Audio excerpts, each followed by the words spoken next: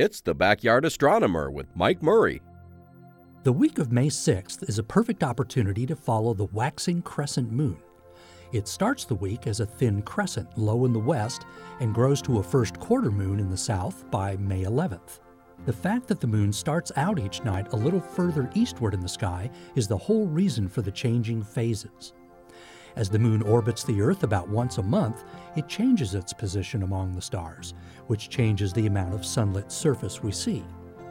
But the crescent and first quarter phases are also a great time to see details on the moon. With nothing more than a pair of binoculars, you can make out craters, mountains, and the dark-colored plains with ease.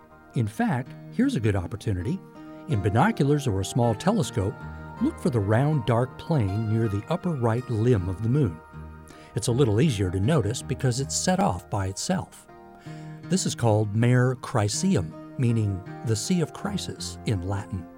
At almost 350 miles wide, it's the remnant of an asteroid impact dating back some 3.6 billion years.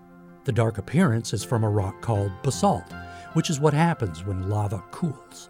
By May 9th, the larger crescent moon will appear higher in the west. There should be a bright orangish-colored star to the upper right of the moon. That's Pollux, one of the heads of Gemini the Twins.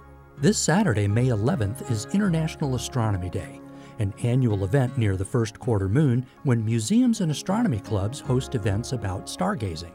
The Sunset Astronomical Society and Delta College Planetarium have teamed up for free workshops, shows, and observing.